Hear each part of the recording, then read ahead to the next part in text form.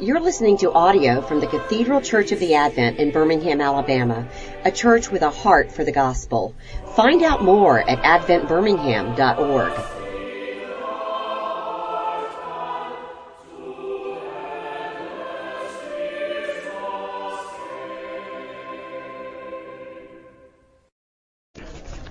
Gil has me down for 9 weeks in the Sermon on the Mount, Matthew 5 through 7.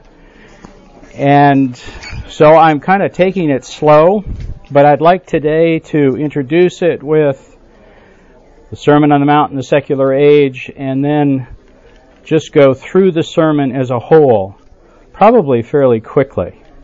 And then through the summer in a variety of different settings, the Dean's class for a couple, and here in the library for the rest. Sure. Thanks, Dennis. Go through it more slowly.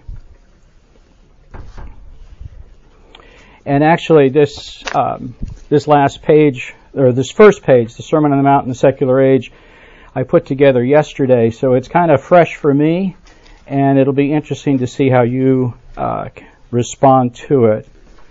Let's begin with prayer.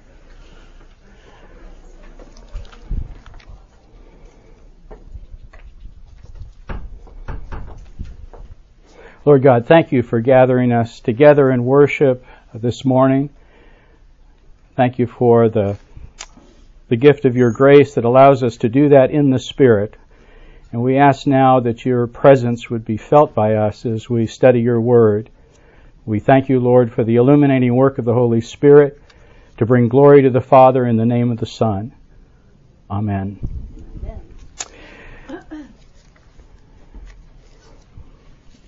We hear the Sermon on the Mount differently than the first disciples heard it. We live in a very different age than they lived in, and so we have to be attuned to the fact that our hearing is different, our mind is different.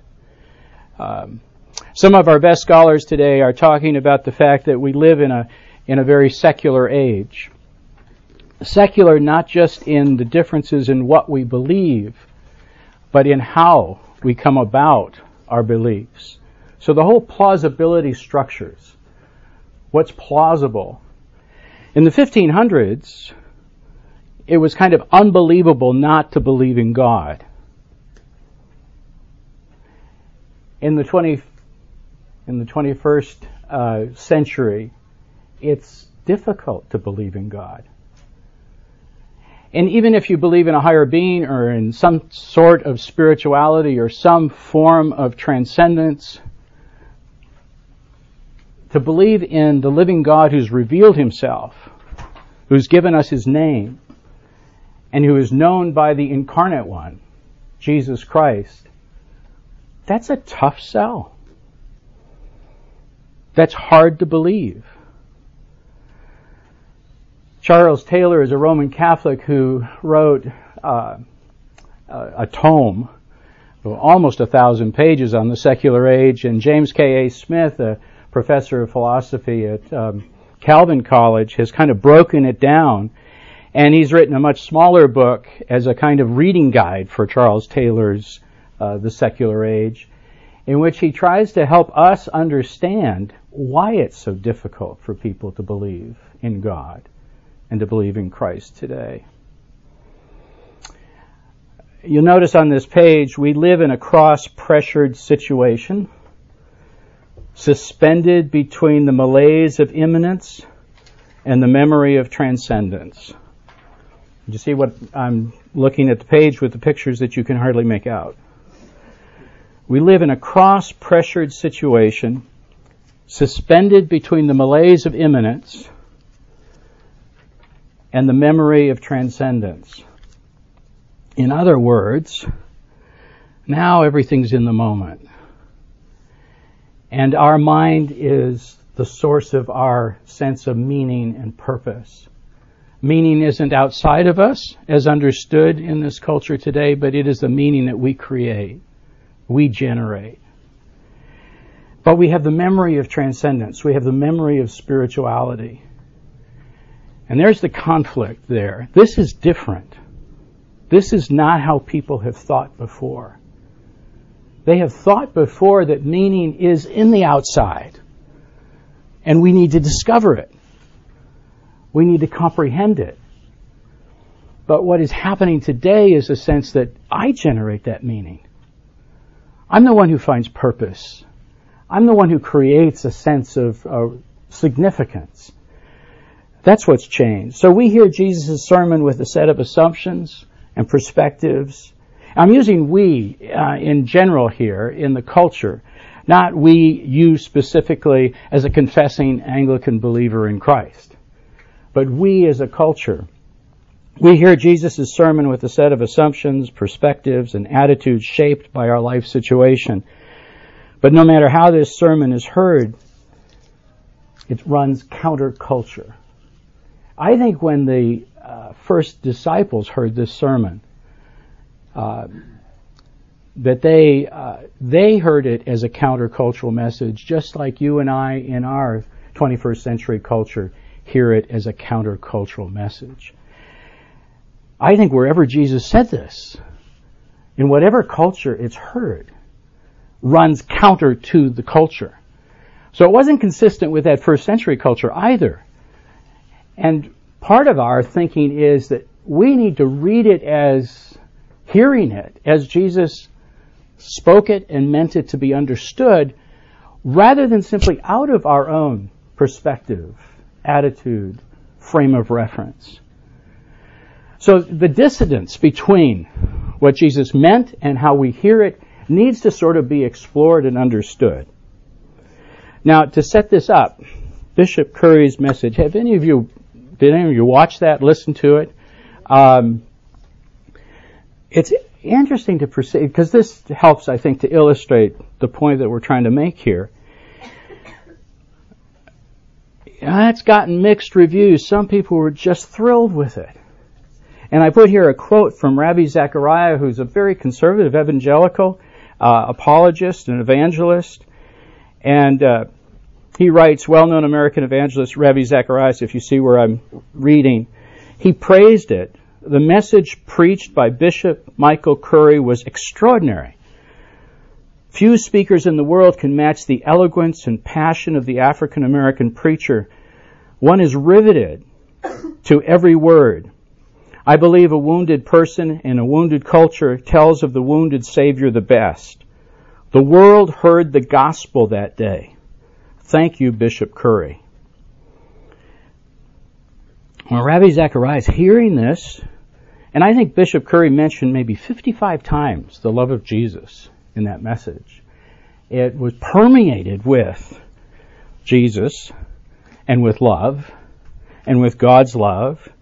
And he used redemptive and romantic, and but Rabbi Zechariah hears it out of the assumption of the gospel of Jesus Christ, that Jesus is not just a great example, but he is the object of faith. And that love is not just a feeling or a positiveness or a kindness toward others, but love that is redemptive has been fundamentally sacrificial with the atoning sacrifice of Jesus Christ. That's how Rabbi Zechariah hears Michael Curry preach. The Queen's own former chaplain, the Reverend Dr. Gavin Ashton, summed it up as Christianity light. He wrote, and he was the Queen's chaplain for a good 15 years.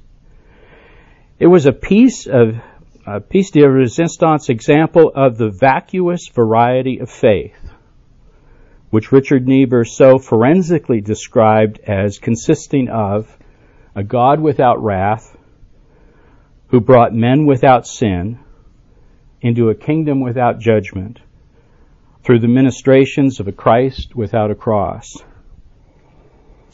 In another article, Ashton said, there is a civil war raging at the moment in Anglicanism and elsewhere between progressive Christianity that takes its priorities from the zeitgeist, the present culture, and a faithful Orthodox belief that keeps with what Jesus taught in the Gospels. The primate of the American Episcopal Church is fighting classically Orthodox Christians over a biblical view of marriage. And people are being kicked out of their churches. And here's the primate of the Episcopal Church giving a sermon on love with a very different understanding of what it means to obey Jesus and his teachings in the gospel. You see what I mean by the context of a sermon?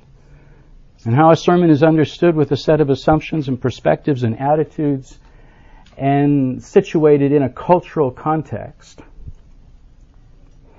We live in a secular age. I should have numbered these because then I could draw your attention to the specific paragraph, but this way you just have to find it. We live in a secular age where believing does not come easy. Belief in God is one option among many, and it's not the primary option anymore. Exclusive humanism, expressive individualism are the radically new options in the marketplace of beliefs. A vision for life in which anything beyond the imminent, the immediate, the moment, is eclipsed. So what's changed to make belief in God in Christ so difficult?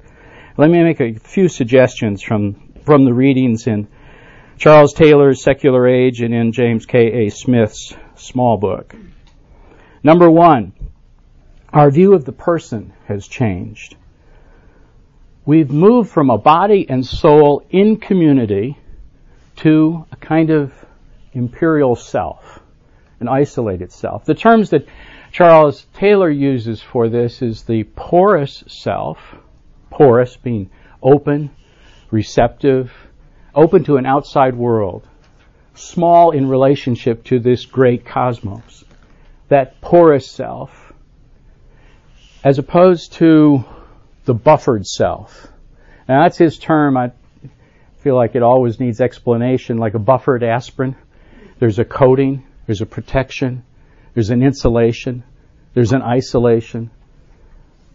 The self today is a buffered self.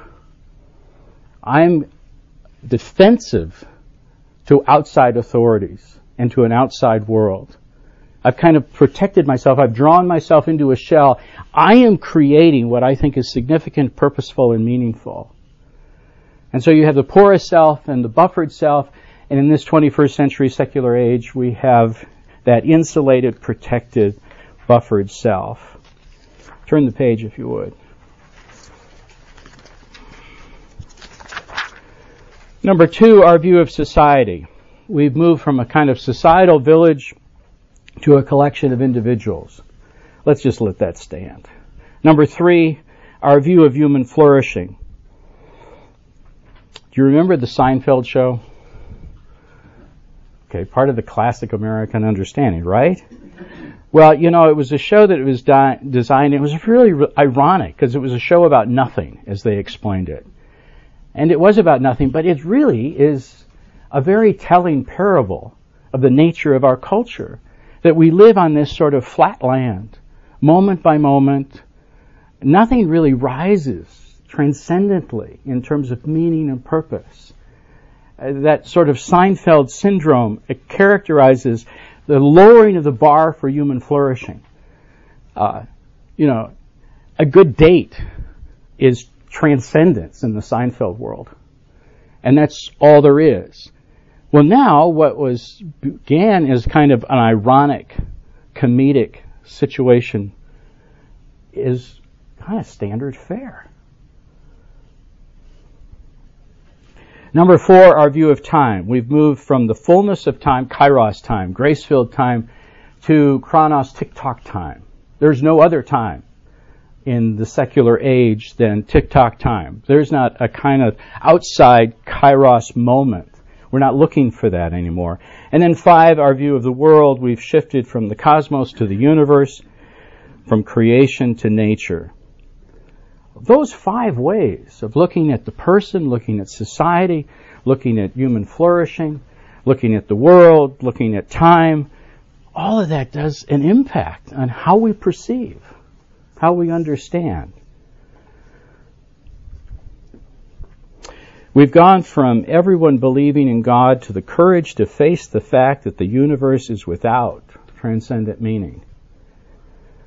Now, the first philosopher to sort of take that all the way to its bitter conclusion was Nietzsche and Nietzsche's nihilism. And that there really is only the hunter and the hunted. There is only the will to power, and he despised Christianity for its weakness. He could not say, and he knew Christianity quite well.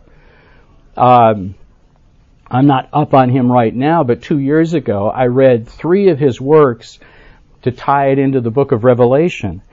And Nietzsche did know Christianity very well, and yet ridiculed it, mocked it. But we can't live in a state of simply will to power and despair, and therefore we invent other things to cushion the blow in the secular age so that we don't go in the direction of Nietzsche. But the quote from Smith, the courage to face the fact that the universe is without transcendent meaning, without eternal purpose, without supernatural significance. Materialism equates with maturity. This is what makes me so concerned about our university students, because they live in a milieu that equates maturity with materialism. You've given up the notions of transcendence, of a God authority. That's no longer believable. They live in a milieu in which that's just commonly understood. And those that are within the university community that believe otherwise are often very shy and timid about actually talking about their belief. In this new age of expressive individualism, and wouldn't Kate Spade be sort of an icon for expressive individualism within our culture? And wouldn't Anthony Bourdain sort of be an icon for the age of authenticity? I mean, what is being said about Anthony Bourdain? That he was always honest, truthful. You got the real person. That he was concerned for marginal people. He was concerned for the people who actually do the cleaning in restaurants, and that he brought them to the fore and attended to them. The world traveler, the hedonist that we all watched, and sort of took pleasure in his pleasure, but no transcendent meaning, no significance or purpose outside of what he himself is generating and creating, a wonderment with the human condition, and bringing that to light. Always enjoyed watching him. Yeah. But I think this week we've also seen something of the downside of exclusive humanism, of expressive individualism. Two icons that have made it in every way that the world would understand making it in terms of significance and purpose and fame and recognition and really being decent people within that sort of expressive individualism and exclusive humanism kind of world, but finding it necessary to end their life.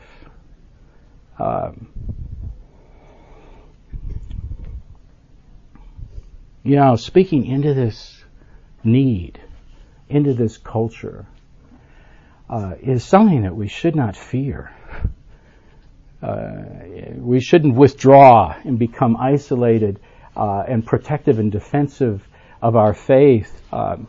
We really should be comfortable and bold, thankful, grateful.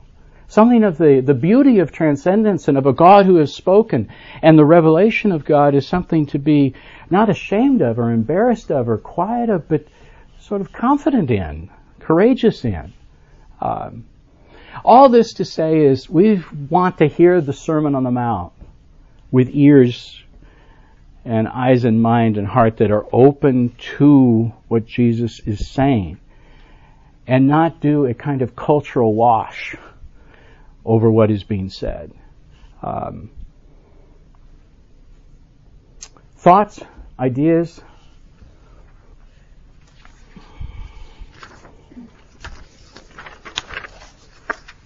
It's always fascinating to hear you talk. Did you hear that, Virginia?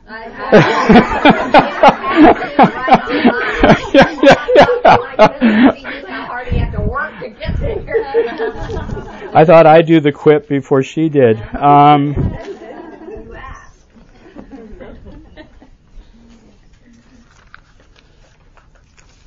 Could I throw something out there? My concern with Taylor, and I don't want to make this exclusively about him, right? But if this is a profound criticism of the Enlightenment, at least I feel that it is, and I feel like it's really difficult for Christians to make that criticism without also criticizing all of the really, really good positive things that came out of that, like private property and rule of law and free markets that have led to the spread of the gospel and allowed us to manage religious differences without killing each other, and have seen the increase in human prosperity in a basic way. You know, we're living on $9,000 a year as opposed to $1,000 a year. How do we thread that needle where we say there are things that maybe got lost in the shuffle, and the church can speak into that, but let's not throw the baby out with the bathwater, if that's not too far afield. Oh, that's not too far afield. It's a little too deep for me. But Taylor is writing as a Roman Catholic, and he certainly would see the Reformation, along with the Enlightenment, as leading us down that secular path. And with that, I think he's shy about drawing the kind of positive attributes that came out of the Reformation, came out of the Enlightenment, that freed us from superstition. You know, a big distinction here between, that's why I'm uncomfortable with the word of enchantment. He loves that word, you know, that what we've done is disenchant the world. And to me, it's never been about enchantment. And that there is much in a real biblical theology that does free us up. Frees economies up, frees scientists up, frees law up, if we stay true to the scriptures. That's a big picture, and you know, I'm also intrigued by where Taylor ends up, because Taylor ends up in such a way that Michael Curry's sermon has real place in a kind of nostalgic nominalism, that there is a spirituality that is hungered for apart from religion, and somehow we cannot get away from that. That's why the idea of Romans 2:15, that the pagans have to acknowledge the law of God, and that the invisible attributes of God are clearly seen by the things that are made, from Romans 1. We still bank on that. In the secular age, with all that we've said about expressive individualism and exclusive humanism, we still bank on the fact that we're soulful creatures, that we're made in the image of God. And there's a residency in all people of this sense of the transcendent, and not this reductionistic, kind of dehumanizing view of the person, that you are your own God, in a way, making up things as you go. But we could talk for a long time on that. Forgive my ignorance, but when did Taylor write this book? Oh, I think he won the Templeton Award for it in 2007. Okay. So then my next question is, I mean, I agree with, I believe, I mean, this is all true, but I guess what my answer would be is, what would he say to, Ecclesiastes, like, there's nothing new under the sun. This cycle of, in whatever way you want to fashion it, people trying to be their own God is endless, and it's gone on for eternity. And so what would he, I mean, to me this is just a new iteration of sin, and or not even a new iteration of sin, but just it's this notion that we can save ourselves and we don't need community or in Christian community. I don't know that it's necessarily a new phenomenon. What would he say to that? I kind of think he would agree with you. He might agree with you more than James K. Smith would agree, because the Calvin philosopher really wants to emphasize that we're really at a different place, and that Acts 17, Paul in Athens refuting the Athenians, is not a comparable passage to today. Now, I want to push back on that, because I think, as you say, Ecclesiastes is a timely book in relationship to what we're talking about here. Bring that book into the secular age discussion, and I think you've got whoever taught, Solomon claims it, the teacher is presenting the kind of argument of expressive individualism, well illustrated, and exclusive humanism, well illustrated, and the despair that brings.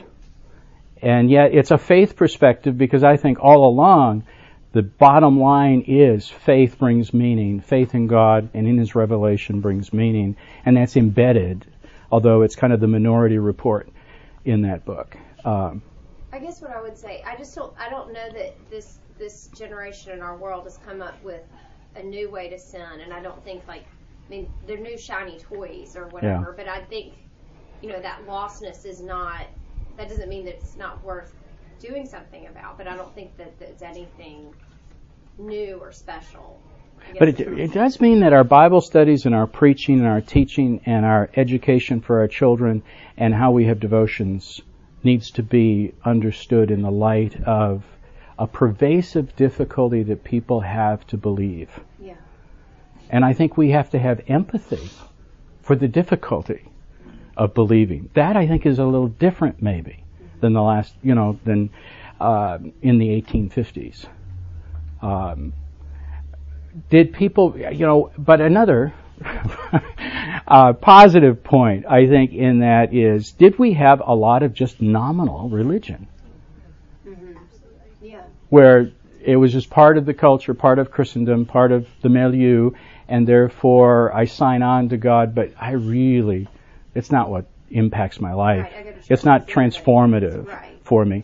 And that's why I think, in some ways, I like the idea of we're going back to the first century, in a sense, the newness of this faith in a world that is antithetical to it. And it's fresh, it's renewing, it's invigorating, it's real. And I think that's a really positive understanding of where we're at, rather than it's despairing. We got 5 minutes, 7 minutes. Let's do the Sermon on the Mount in 5 minutes. It's a little hard to do that, but you've got your sheet, and I'll just keep making copies of this and bringing them. And the reason it's important to do this right at the outset is because when I've taught the Sermon on the Mount in the Lay Academy, it's often been understood by some people that attend in the class that the Sermon on the Mount consists of the Beatitudes. Well, it does consist of the Beatitudes, but a whole lot more. It's Matthew 5, 6, and 7. And the Beatitudes is an 8-character, it's a description with 8 attributes to describe the character of the Christian. And as we study the Beatitudes together, I'll make the point that this is not what merits grace, it is the expression of grace. To be poor in spirit, to mourn for your sin, to be peacemaker is an expression of the grace of God. So it's a grace-based character description of the disciple. And then the identity of salt and light. You're salt of the earth, you're the light of the world. You get 10 attributes of the mature Christian right there. The 8-fold Beatitude description, Beatitude-based belief, with a 2-part identity description. And that's followed by 7 commands, where the fulfillment of the law is expressed in visible righteousness. And so you've got the 10-fold description, And then you've got 7 commands where Jesus says, you've heard it said, but I say to you. And those flow. Love instead of hate, purity instead of lust, fidelity instead of infidelity, honesty instead of dishonesty, reconciliation instead of retaliation, and finally prayer instead of revenge. So you've got the character description, and then you've got a description of the 7 commands, which are essentially the visible righteousness, the social righteousness. Love instead of hate, prayer instead of revenge. That's a description of how the world sees us. And how the world sees us takes precedent over that hidden righteousness of praying and giving and fasting. You see that? You've got a character description of the believer. I wish I could write this out, sort of. Beatitudes and salt and light, followed by 7 commands. You've heard it said, but I say to you. And this is how the world perceives you. The love instead of hate, the fidelity instead of infidelity, the purity instead of lust. That's how the world is meant to see the Christian, followed then by the hidden righteousness of giving and praying and fasting. And who's supposed to see that? Your Heavenly Father. Not the world necessarily, which is how we reverse it. We put the spirituality in front, and then the sort of visible social righteousness, maybe we get to that. But the Sermon on the Mount has the character, the visible righteousness, the hidden righteousness, and then that is followed by, beginning in treasures in heaven, by goals, prohibitions, and freedoms in the Christian life. Some of us were raised in Christian households that stress the do-nots. Well, here are the great do-nots. These are the do-nots that we should have been raised on. And we'll discuss that. Do not worry. Do not judge. Do not give dogs what is sacred. One of our more difficult sayings, probably. And then finally, in the last page there, ask, seek, and knock, is a series of imperatives where Jesus says, this is what you must do. Ask, and it will be given unto you. Enter through the narrow gate. Discern true and false prophets. Don't be a false disciple. Probably one of the most, verse 21 on the last page is probably the most sobering word in the sermon. Not everyone who says to me, Lord, Lord, will enter the kingdom of heaven, but only the one who does the will of my Father who is in heaven. Many will say to me on that day, Lord, Lord, did we not prophesy in your name, and in your name drive out demons, and in your name perform many miracles? And then I will tell them plainly, I never knew you. Away from me, you evildoers. And then a closing picture. You know, one of the things, if you just were to read through this and take a red pen and circle all the metaphors, all the images, all the parables, Jesus really spoke in a very, I use this as a kind of prime example of a really good sermon in my preaching class. And it's a 12-minute sermon. Michael Curry's sermon for the wedding was 13 minutes. So this wins. It's more Anglican than his Anglican. But a 12-minute sermon, if you sit down and read it, and yet I don't think you and I could ever exhaust it in a lifetime of trying to understand it and in the Spirit apply it. It's that demanding of us.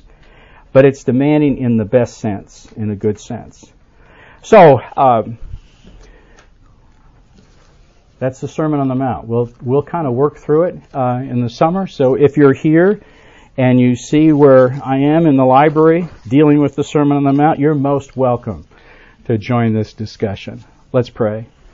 Lord God, please send us into this week with a sense of your presence and also your call to be faithful presence in a world that is challenged and is looking for answers. We do pray for so many people that are particularly personally moved by the loss of Kate Spade and Anthony Bourdain. And we pray that might not only light up suicide watch lists, phone centers, but that it would also lead people into discussion of what is significant, what is purpose, what is meaning in this world, and how do we achieve it? How do we receive it? We pray, Lord, for your work in your church, among your people, for your glory and honor. In the name of Christ, amen. Amen.